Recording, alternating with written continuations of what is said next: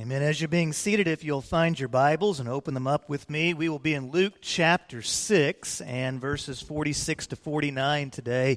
You know, whenever you read the Bible, there are these moments whenever great people respond to a great problem, and they respond with a great strength of character, a godly character that comes from deep within. I think of Daniel, who was pressured politically to bow down to the king.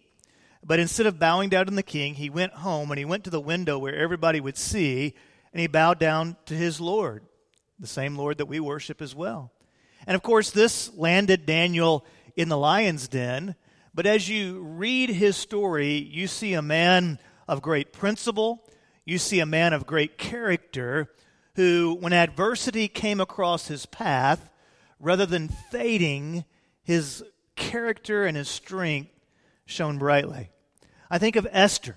People thought of Esther as a beauty queen, but she showed that her strengths were much more than just her physical appearance. She was a woman of great courage, a woman of great character. Her people, the Jewish people, found themselves on the verge of mass genocide.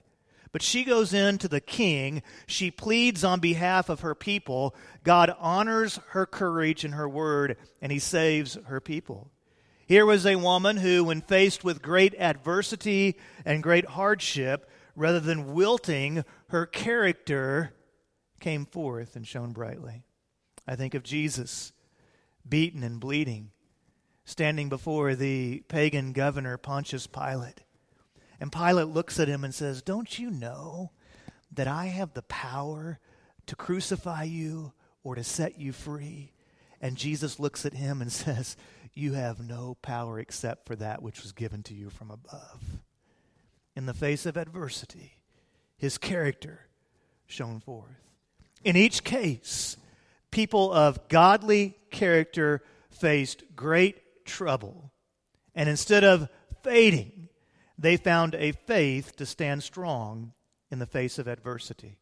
So I ask myself this question: How do I become a person who, in my life, there is a core foundation, and that foundation upon which my life is built is strong enough so that anyone or anything that life throws at me, the foundation will stand firm? Jesus gives us insight to that question today in Luke chapter 6, beginning in verse 46. Jesus says, "Why do you call me Lord, Lord, and don't do the things that I say? I will show you what someone is like who comes to me, hears my words, and acts on them." Now make sure that you digest verses 46 and 47, because this is the key to understanding the passage.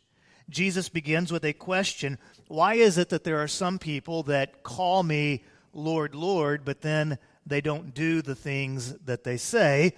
And then he's wanting to give us an illustration of someone who comes to Christ, hears his words, and then lives them out.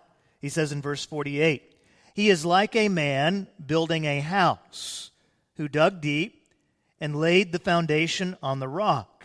And when the flood came, the river crashed against that house and couldn't shake it, because it was well built.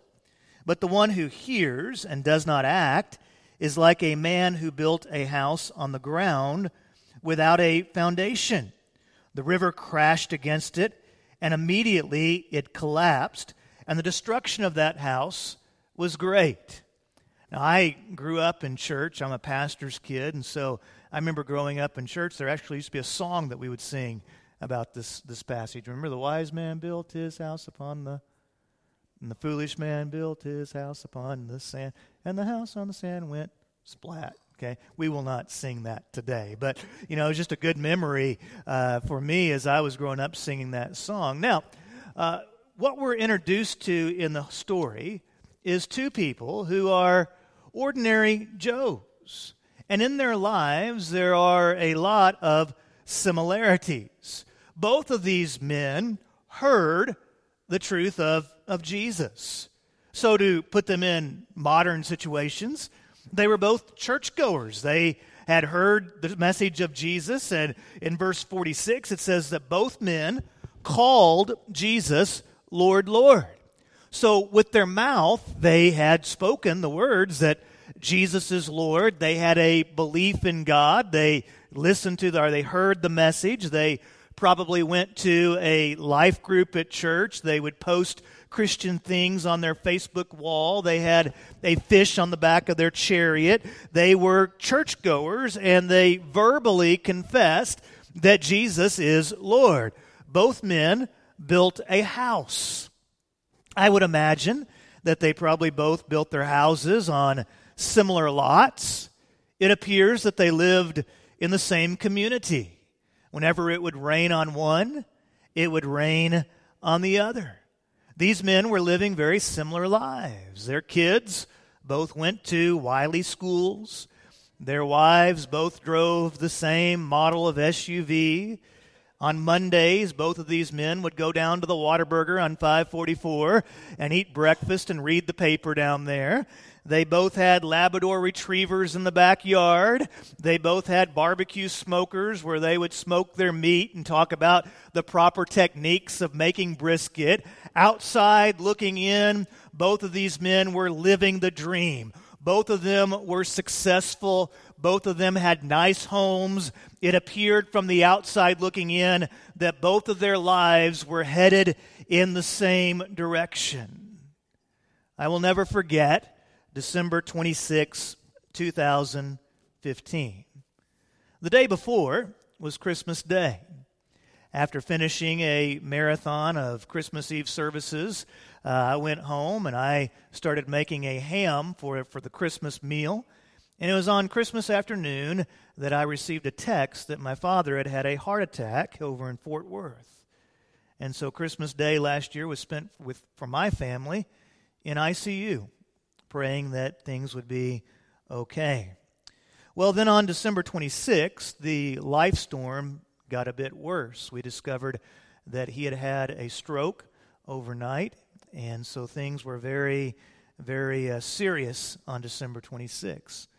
I thank you from the bottom of my heart for your prayers, for your encouragement, and I'm glad to report that today my dad is standing and doing the thing that he loves more than anything else on this earth. He's preaching the gospel at his church, and he's doing what he loves to do.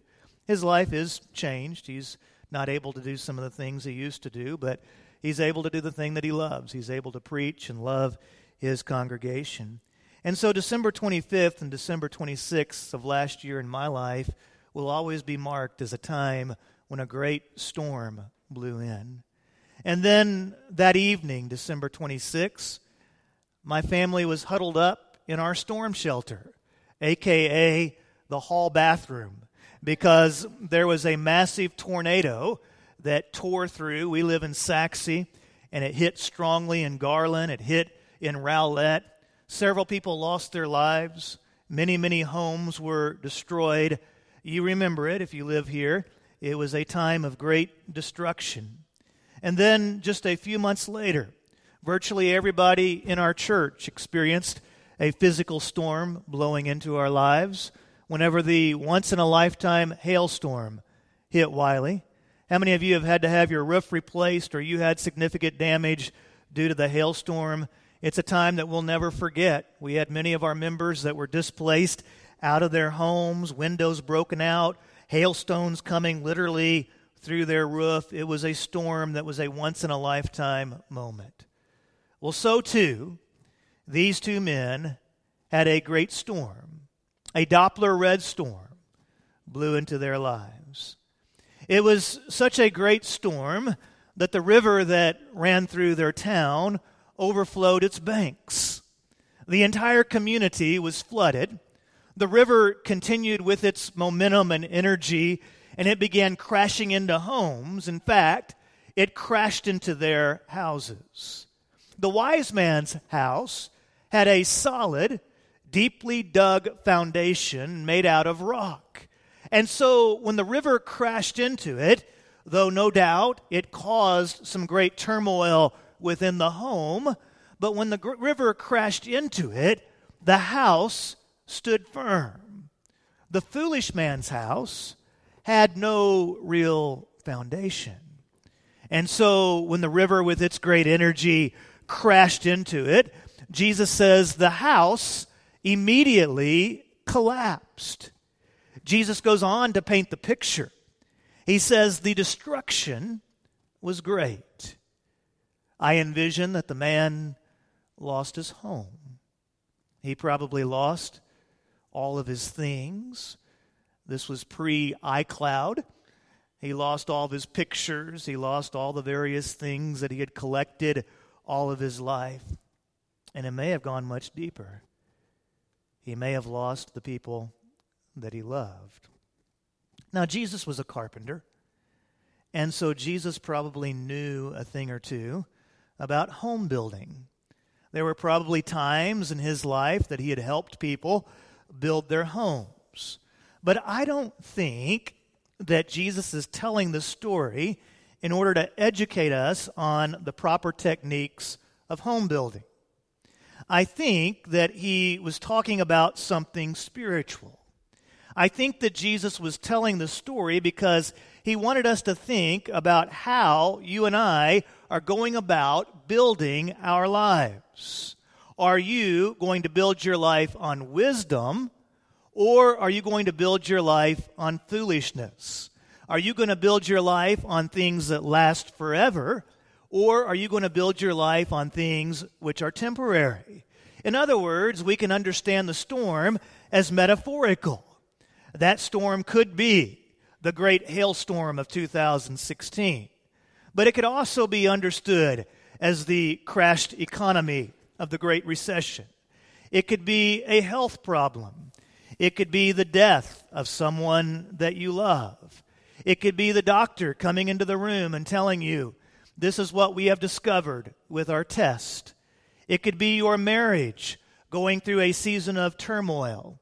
It could be a debilitating accident, a child that goes wild, a layoff at work, the candidate that you don't like being elected president. It can be all sorts of different storms which blow into our lives. And I want you to notice that their lives looked similar until the Doppler red storm of life arrived. And then they could not have looked more different. In the room today, there's a group of people who look very similar. Now, you may say, Lash, do you need to go to the eye doctor? I have a recommendation that I can give you because we don't look anything alike. Well, 'tis true. We have different hairstyles. We have different skin tones. We have different ages. There are a lot of differences about our physical appearances, but in this room there are also a lot of similarities. We have a few folks that may be from a different town, but for the most part, we live in the same community. In this room, we're all grateful to be Texans. Amen? To live in the great republic of Texas. I better be careful with that these days, but we're all grateful to live in Texas. We're all attending the same church today. We're all listening to the same sermon, singing the same songs. Truth be told, everybody in the room is greatly, greatly blessed. Oh, there's some things that maybe you still want. There's some things that you hope that you're able to buy or to do within your lifetime. And there's people that are richer than we are and have more things than we have. But the truth be told, we are all very, very blessed. The majority of the world would love to have our lifestyle. Most of us enjoy things every day that for the majority of the world would be a once-in-a-lifetime moment. There's a lot of similarities here. But here's the key difference. In this room, there are some that hear the words of Jesus, and then you take those words and you build your life with His power. You are building your lives on the foundation of His truth.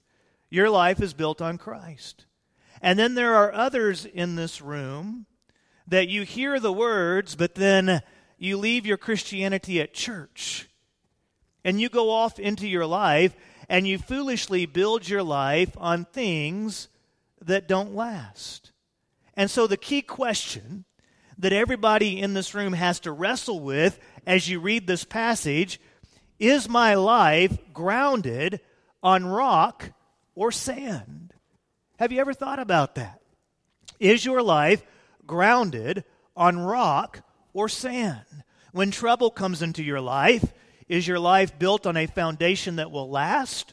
Or is your life built on a foundation that when faced with trouble, it's going to crumble? If you want a love that shines rather than fading in adversity, you need to build your life on rock, not sand. If you want a life that outlives your days and creates legacy that lasts for generations, you have to build your life on rock, not sand. If you want a strength of character that stands strong in the face of adversity, you must build your life on rock, not sand. There was a major difference between the wise man and the foolish man. The wise man's faith was more than words. He lived it. It was employed in every area of his life. The foolish man heard the sermon, said the right words, but his life never changed. What does a life built on sand look like? Well, let's take that word, S-A-N-D, and talk about a life built on sand. A life built on sand will have society's core values rather than God's core values. You may never have thought about this, but you have core values. You have foundational values that shape your behavior. You have what's called a worldview. It's the lens through which you see the world. Is your worldview shaped by the truth of God, or is your worldview shaped by your own opinion? Is your worldview shaped by things which are eternal truth, or is your worldview constantly in flux? Society's value says that man is basically good and that knowledge is what will make us better people. But God's value says, no, we all have a sinful nature. We've all done things that are wrong for which we need forgiveness. That the great common denominator of humankind is our need for forgiveness and the pain that accompanies our sinful behavior. But God has an answer, and the answer is the gospel. And in Christ there is forgiveness for anyone who believes. Society has a value that says love is just being happy. That love is about money and power and lust. But Jesus says God defines love for us. And the love that God has defined for us is about self-sacrifice and commitment. And that when we talk about romantic love, it's to be between a man and a woman, and it's to be expressed within the covenant, a lifetime covenant of marriage. Society says that success is about being comfortable or perhaps being powerful. Jesus says that true success is found when you learn to deny yourself and follow Him. Society tries to lure us with lies, which brings about pleasure for a season, but when trouble comes, it collapses. Jesus brings truth, and He gives us a truth that leads us to eternal hope, a hope that endures affliction and prays persistently. You see, the hope that Jesus offers us is more than just hoping that tomorrow's better than today. It's beyond just hoping that the Cowboys play well next week. The hope that Jesus offers us is eternal hope. Part of the core message of Jesus is that those who believe in Him shall not perish but have eternal life. What is it that we celebrate on Easter? The what? The resurrection of Jesus Christ. That means Jesus has overcome death. And the Scriptures teach us that all who believe in Jesus, you also have eternal life not because you're good, but because your faith is in Christ and He's overcome death. So what that means is this. If you are a believer, you have a hope that transcends your life. You have an eternal hope. So no matter what you face here on earth, you have an ultimate destination with God in heaven. What that hope does is it frees you to live today. Because if all you have is, well, I hope tomorrow's better than today, then tomorrow comes and it's still bad, and you just become depressed. But whenever you have an eternal hope, it radically liberates you to live today. Are you building your life on Kardashian values, or are you building your life on eternal values? Are you building your life based on the political polls and a few blogs and what your friends say? Or are you building your life based upon what God has said? Are you building your life on a stone, a rock foundation? Or are you building your life on a sandy foundation? A sandy foundation has activity without purpose. Remember that movie, Forrest Gump? Forrest Gump, Mama always said. In that movie, there was this feather. And it would just kind of float around through the movie. It had deep symbolism. The feather kind of symbolized how Forrest just kind of floated through life. And I think that's how many of us live our life. We just kind of aimlessly float. We have busy schedules, but empty hearts. We're always doing stuff, but for a lot of us, we don't really know why. We have activity without purpose. We do a lot of stuff, but we don't really have any meaning behind it. One of the great things about having a life that is built on Christ is that He brings meaning to every activity. Christians can live with a singleness of purpose. I want to glorify God in everything that I do, in my marriage, in my parenting, when I walk the dog around the neighborhood, in everything that I do, I want to bring glory to God. I want to act in such a way, speak in such a way, think thoughts, have attitudes that bring glory to God. And that gives my life definition. It gives meaning to even the most mundane things, because in everything that I do and say, I want to bring glory to God. Not listening. A sandy life is marked by not listening. Someone must have said to this guy, hey, you're not doing this right. You're building your house without a foundation. You don't need to build here, because if you build there and the river overflows, it happens. I know it's in a 100-year floodplain, but anyway, if it's not in a 100-year, but anyway, if it overflows, it's going to wreck your house. Somebody must have said to him, you don't need to build there, but he didn't listen. I like to run about 3-4 times a week. I go out for a run. It's my refuge. And so I like to listen to music so that I can tone out the world whenever I run. So the other day I got me some noise, what do they call them? Noise canceling headphones. It's great. I mean, you can't hear a thing whenever you put them in your ears. When kids get too loud, headphones. I'm good. I try not to do that too often. But anyway, I wear them when I run, and whenever you have them in, you can't hear a thing. And it's great. But the other day I almost got ran over. I was going down the road. I couldn't hear a thing. This lady almost just fell down. This lady's coming out of her driveway, and I'm like trying to avoid getting hit by this lady's car. You see, the wise man hears the truth of God and listens. And so then he puts the truth of God in practice in his life. The foolish man hears the truth of God, argues with it, and then puts the headphones on to drown it out. And everything seems to be working pretty good. The music's pretty cool, until the soccer mom in the Odyssey runs over you. Okay? And then it's not cool anymore. Eventually, not listening to truth, you're going to find yourself in trouble. And whenever trouble comes, it'll run over you. D, a desire for me. A sandy life is built on selfishness. The foolish man built his house where he did because it was convenient, closer to the river. Look at my view. It was beachfront property. But it didn't make sense. He was just thinking of himself.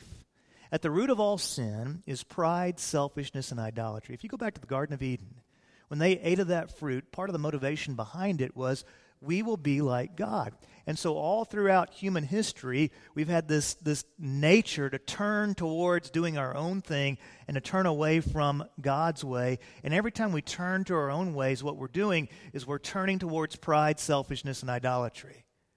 Let me tell you how to make your life more miserable than it already is.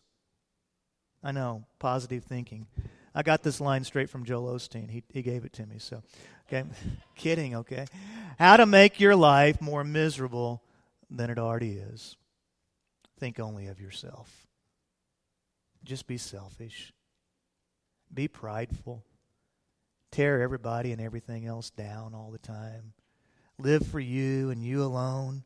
And I promise, you'll be more miserable than you already are. You may make some money, you may do a few things along the way, but deep inside, you'll be all alone and you'll be miserable. The greatest way for you to have a love that lasts, receive the truth of God. Build your life on it. Live your life to glorify God and to reach out to others. You say, Lash, I don't want to live my life for me. I don't want to live my life built on sand. I want to live my life with a foundation that's solid, that's rock solid. Well, it may be that you need to ask yourself a few spiritually probing questions. Perhaps we need to examine the foundation of your life. Ask yourself, what is it that you really value in life? What are your core values?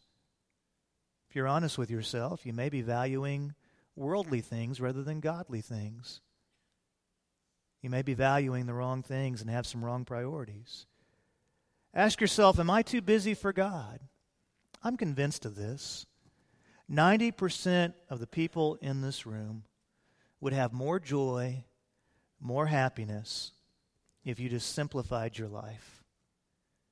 We are the first adult generation to grow up in a world that's always connected. We're connected right now, as I preach, to social media, football games. We're always connected. And that's not a bad thing. I enjoy the connectivity. I enjoy when I go on vacation somewhere, I can FaceTime my children and see them and talk to them and see their faces. That's all cool. But we're also, as a civilization, learning to adjust to this. And I think a lot of us, we get so busy, we're so connected, we're trying to do everything and take in everything, and we don't have any joy. Our life just seems to get more and more complicated.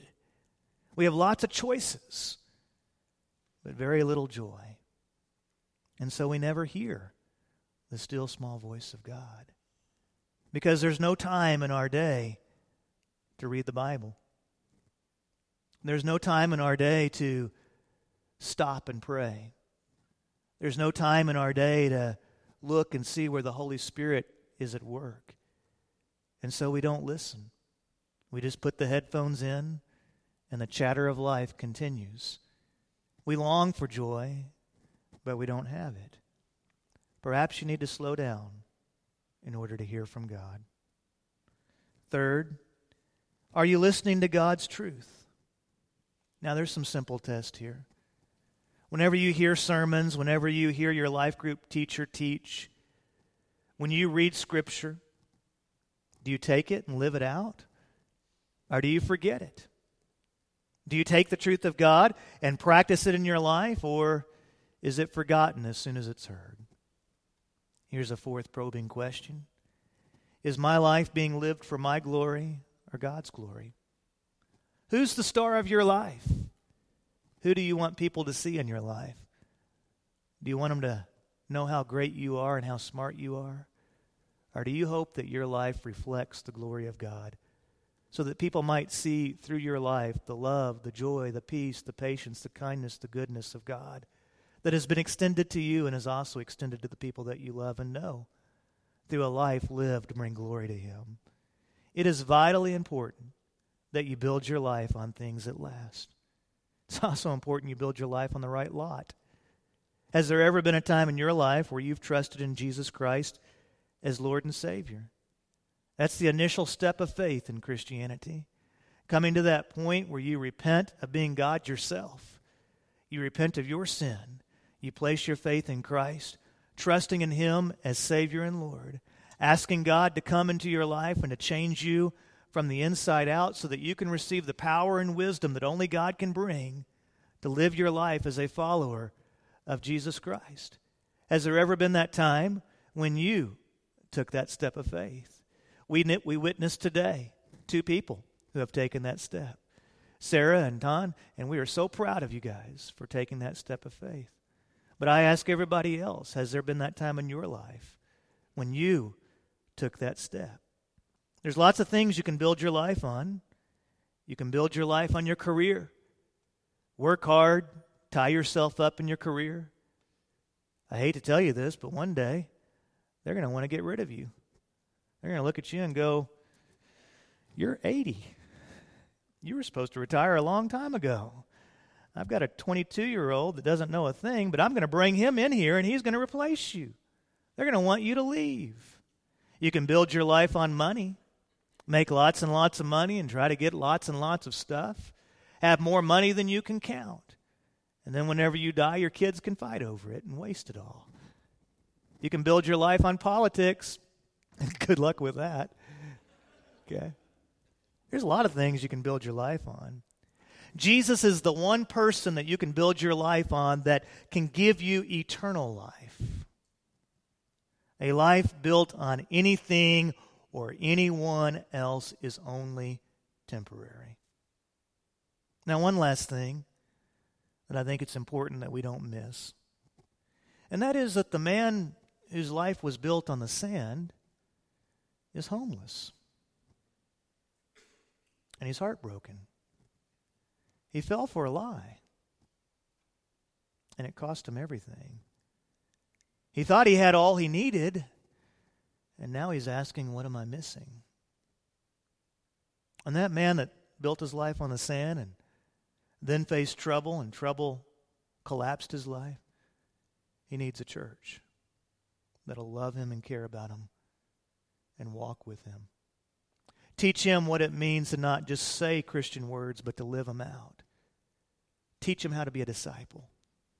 He needs people like you and me to be the hands and feet of Jesus Christ and reach out to him because he's heartbroken. He's homeless. And he needs a fresh start. In this story, which one are you? Who are you in the story? Are you the wise man, building your life on a strong foundation? Or are you the foolish man, building your life on sand? When you build your life on sand, there's this nagging reality that something's missing. And there's an unsettling reality that you're one storm away from devastation. The truth is, many have lived this way for years and years. But the good news is, you don't have to stay the same. The story of Jesus Christ is a story of transformation.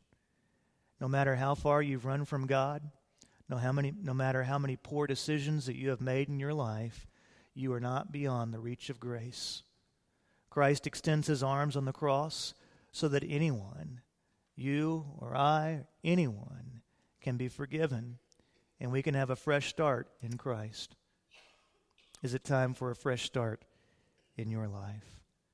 Would you be so kind as to bow your heads, please, as we come into a time of the service that we call the invitation? With your head bowed, there are some in this room that you're a Christian, you know Christ, you've nailed that down. But as I've spoken today, you've also realized that there's some things in your life that need to change. You've been building your life on things that don't really last. Your foundation is sandy. And it's time to make some changes. Time to start not just hearing the truth and knowing what you were taught growing up, but it's time to start living it out in your life. There's some foundational changes that you need to make. If that's where you are, Mom, Dad, if that's where you are, friend, I encourage you right now to do some business with God. Just call out to him. Say, Lord, change me. Could be that you're here today and today's your moment. Today is the moment where you open up your heart to God and you embrace Jesus Christ as Lord and Savior. You take that step of salvation. If that's you today with your head bowed, I just invite you to call out to God. You might pray something like this: God, I've sinned and I ask for your forgiveness. I've done things that are wrong and I repent from running away from you and I want to run to you. And I ask you to change me from the inside out. to give me the power and the wisdom through your Spirit to live for you. Today is my day of salvation. And I mark this day. It is a day of life change. It is a day where all things become new spiritually for me. And I am a follower of Jesus Christ from this day forward. If this is your moment, if this is your day of salvation, I want you to never forget this time. This was the time, this was the moment in this service where you opened up your heart and Christ became your Lord and Savior. I will not embarrass you. I will not call you out, but I want to know. I want to be a pastor to you. And so if this is your moment today, would you just look up at me? I'd just like to make eye contact with you. Say, this is my moment today. Today I'm trusting in Christ as Savior and Lord. If this is your moment today, I would love to talk to you about what it means to be a follower of Christ, to baptize you in the days to come, and to help you any way that I possibly can. Let's stand together, church. Father, we thank you for your great love for us, and we sing out to you, how great is our God.